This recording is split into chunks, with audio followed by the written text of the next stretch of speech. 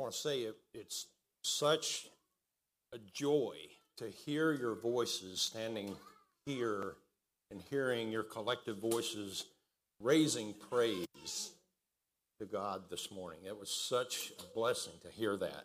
So good. Thank you. Today we are continuing our sermon series called A New Thing. We started on Easter Sunday looking at the new thing God started with the resurrection of Jesus.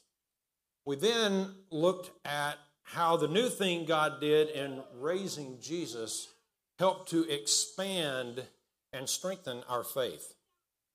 And then a couple of weeks ago, we saw how God doing a new thing expands our understanding of Scripture. And last week, we talked about how God did a new thing which brought a deeper meaning to Abram's and to our purpose.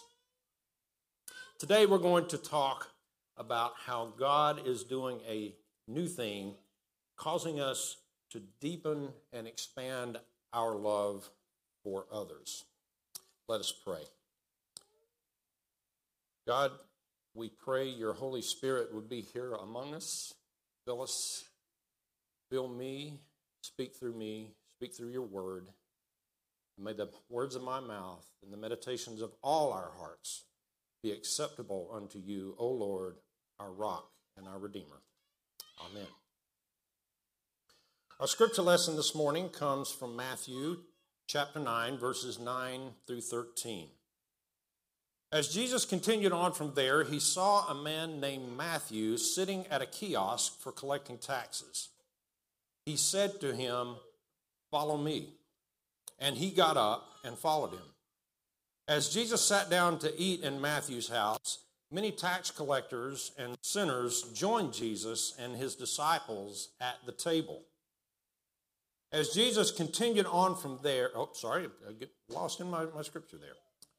But when the Pharisees saw this, they said to his disciples, "Why does your teacher eat with tax collectors and sinners?" When Jesus heard it, he said, "Healthy people don't need a doctor, but sick people do. Go and learn what this means. I want mercy and not sacrifice. I didn't come to call righteous people, but sinners." This is the word of God for us, the people of God. Thanks be to God. Most scholars seem to agree that the Gospel of Matthew was probably written sometime between 70 and 100 AD. And while it appears in our Bibles as the first Gospel, it was not the first written. Most scholars will agree that Mark is likely the first one to have been written. Then either Matthew or Luke, and then John. Taken together, the books of Matthew, Mark, and Luke are known in theological terms as the Synoptic Gospels because they share much of the same content. Each book, however, has its own focus. According to theologian N.T. Wright, the Gospel of Matthew is the manual on the person of Jesus and the nature of discipleship.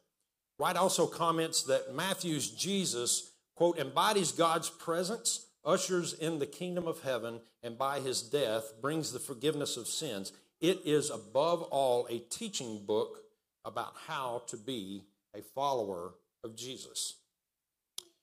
In the context of Matthew, we find a community that is at odds with following Jesus and living up to the culture and expectations of the Jewish world in which they lived. The audience of Matthew was made up mostly of Jewish Christians who were trying to understand how to live in a Jewish world where Gentiles were being accepted into the kingdom as equals. And it is in that conundrum that we find our text for today. Our passage opens with Jesus continuing on his way. Well, where was he continuing from? Well, he just arrived. He had taken a boat. We see earlier in the chapter where he has taken a boat to his hometown of Capernaum, which was a fishing village, and also farming and trading occurred there. It was located on the northern side of the Sea of Galilee. When he arrived, people brought him a man who was paralyzed.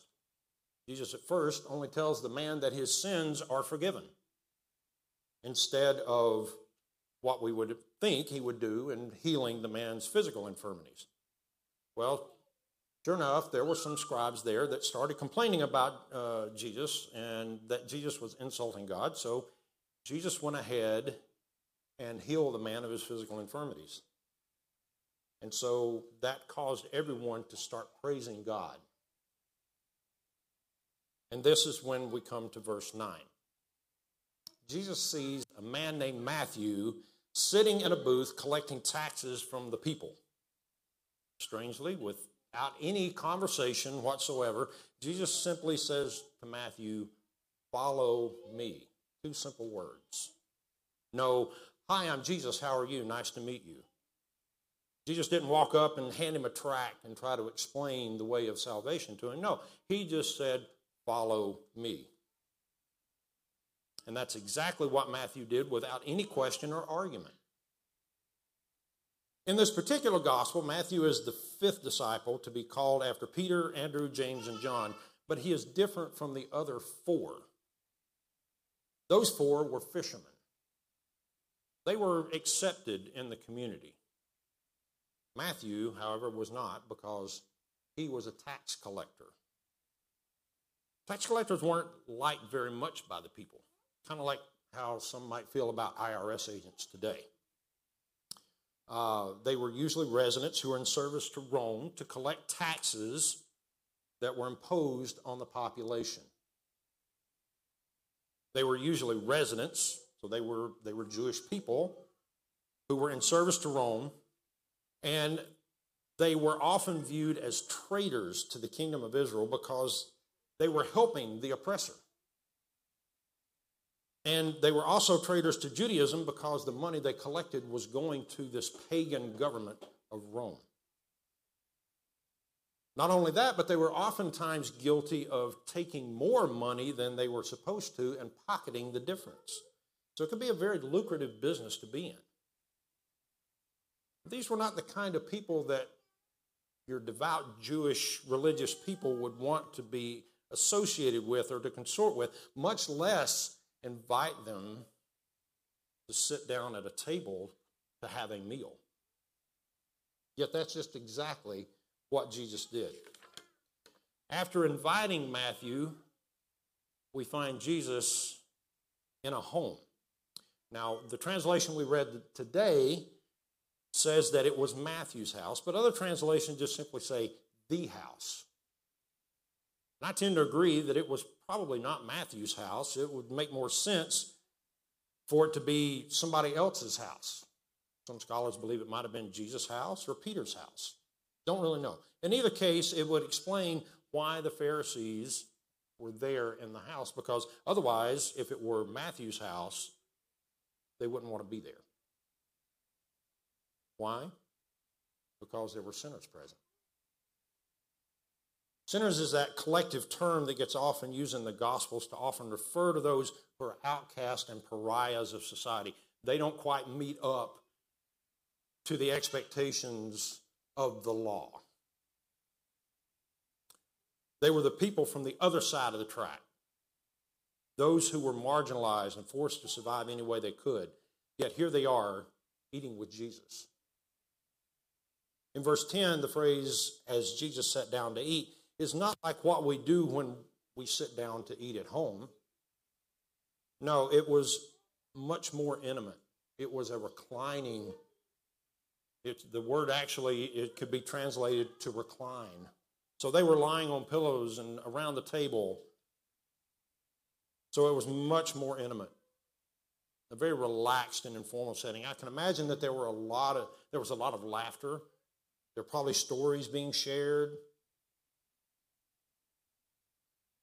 Regardless, the Pharisees were aghast at what Jesus was doing. He was sitting, he was reclining in a house with a bunch of miscreants. We often hear the term Pharisee in the scriptures, so who are they actually? We see them mentioned quite a bit. They are often the antagonists in the stories of Jesus.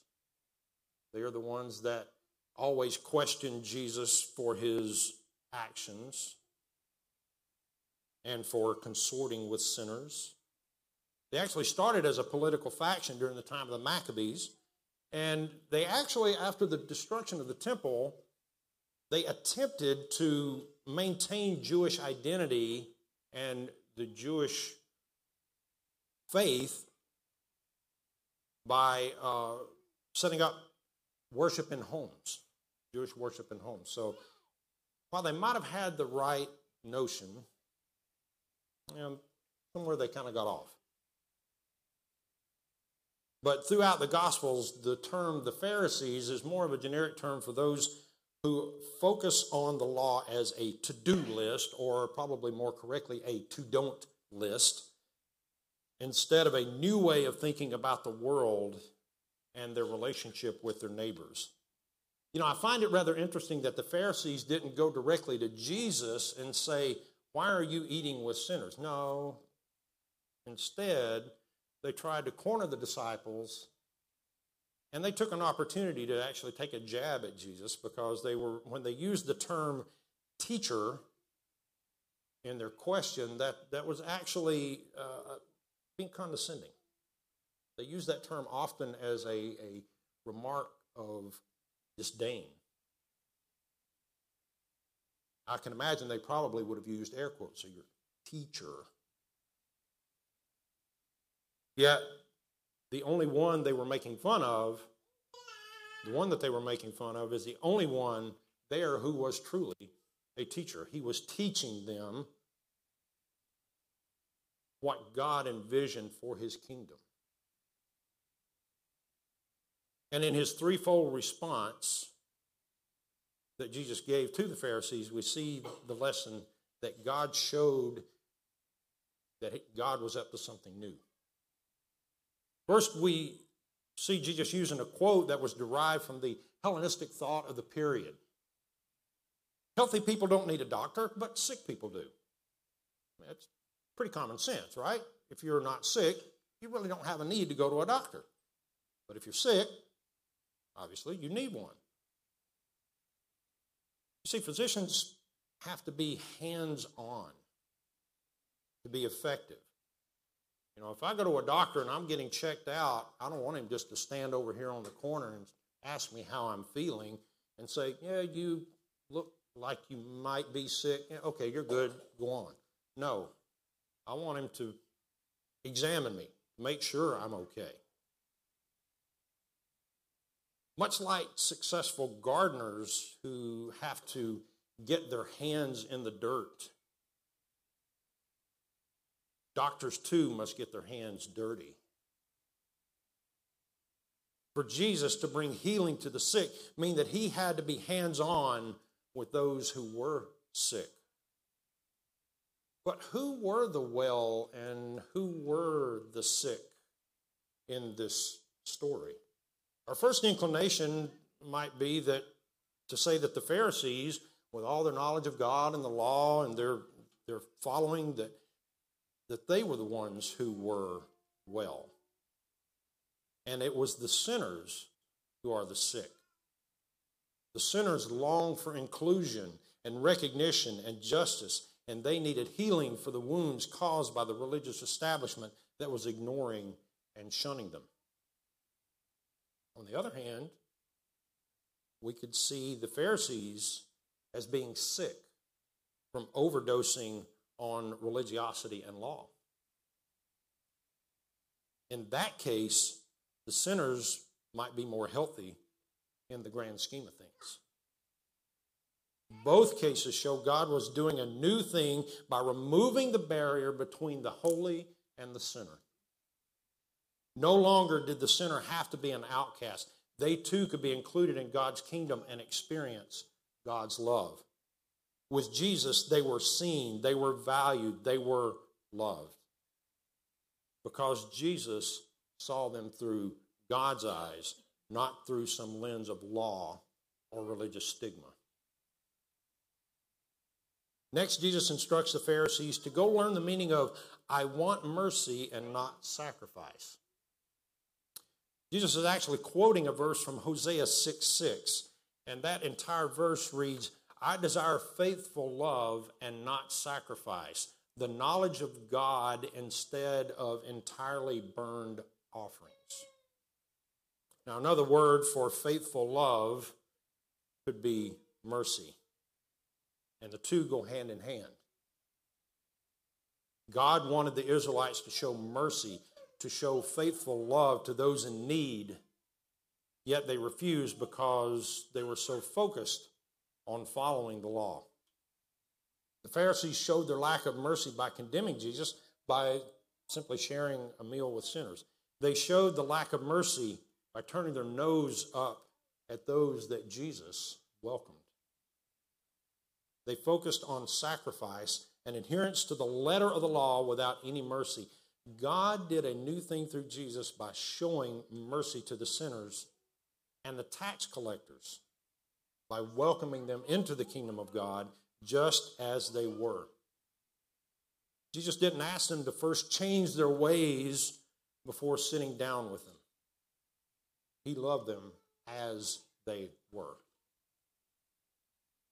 Lastly, Jesus rephrased the first statement he made by saying he had come to call not the righteous, but sinners. In this instance, the righteous were those who followed Torah and abided by the law, and they were on the inside religiously. They had the knowledge, but no mercy. In the Sermon on the Mount earlier in chapter 5 of Matthew, Jesus pointed out that unless your righteousness is greater than the righteousness of the legal experts and the Pharisees, you will never enter the kingdom of heaven. So who then can get into the kingdom? Kind of a rhetorical question. No one can through their own righteousness. It is only through Christ's righteousness that we can see the kingdom. And as we hear each Sunday, Christ invites all who earnestly repent of their sins and seek to live in harmony with one another to his table and therefore to the kingdom. God was doing a new thing because somewhere along the way, the people had gotten off track. The religious leaders had lost their way. The law had become a burden and not a blessing. It became more of a checklist of things one should not do. Let's see, I did not steal today. Okay, check. I did not commit adultery. Okay, check. I did not lie. Uh-oh. I better go take sacrifice to the temple and correct that. It is because of the burden brought about by the law that Jesus offers the invitation in Matthew 11 where he says, "Come to me, all you who are struggling hard and carrying heavy loads, and I will give you rest. Put on my yoke and learn from me. I am gentle and humble, and you will find rest for yourselves. My yoke is easy to bear, and my burden is light." God, through Jesus, offers a better way, but one that requires more than just a checklist or things you could recite. Who remembers their favorite teacher in school? Yeah? Everybody probably had a favorite teacher. That one teacher that just, everything clicked with them. I had one of those in high school. His name was Mr. Klein. He was my math teacher in my junior and senior year of high school. He could make trigonometry and pre-calculus just make sense. He was a rare teacher. Mr. Klein was not a huge fan of teacher certification tests as a sole means of qualifying someone to teach. Because in his opinion, you can pass a test all day long, but until you can successfully explain something to someone so that they can understand it and that they can pass a test, probably not really teaching. For him, teaching was more than just head knowledge. In the same way, the law had become more about head knowledge than what you actually did, how you actually treated and loved one another. See, the Pharisees knew about God. They knew the law inside and out. But they were still missing the point. Theologian Luke Timothy Johnson explains it this way. The polemic against teachers is not an attack on Torah itself. The scribes and Pharisees, in fact, are condemned not for preaching, but for not practicing what they preach or practicing for people's approval without a corresponding inner disposition. Their casuistry distorts Torah by preferring lighter matters to the weightier ones of justice, mercy, and faith. Their midrash does not liberate, but lays heavy burdens that keep people from the kingdom. The allusion to the yoke of the kingdom cannot be missed here. Their real religious attitude is shown by their treatment of those who do not follow God's word. You see, God isn't looking for us to know about God. That's easy enough to do. And unfortunately, that's the Christianity we so often see today. Say these words in a prayer, memorize some verses, regurgitate some theological ideas, and voila, you're a Christian. But that isn't what God wants. That isn't the point, because head knowledge is worthless without heart knowledge. Dietrich Bonhoeffer called that cheap grace. John Wesley firmly believed that there must be both an inward and an outward change in a person who calls themselves Christian. God wants us to know God in a much deeper way, where we are reclining at table and laughing and fellowshipping with God and with others, where we love God as well as our neighbors, where we open our hearts and our hands and our doors to show mercy to those who are suffering, to those who are marginalized and outcast and less fortunate, to those who are ridiculed for who they are or who they love, to those who are simply rejected because of the color of their skin or where they're from, to those who are longing for a real and right relationship with God, even though they don't have it altogether. God desires a faithful love, mercy that is pointed outward to others. That is the point. The beauty of it is, though, we don't have to have it all figured out first. Jesus did that already. Jesus took care of that. We simply have to accept his invitation to come, follow me. The question is, will we follow him where sinners and tax collectors may show up? Are we willing to be questioned or even ridiculed for the company we keep in the name of Jesus? Or will we act as physicians to bring Christ healing to those who need it most? In the name of the Father, Son, and the Holy Spirit. Amen.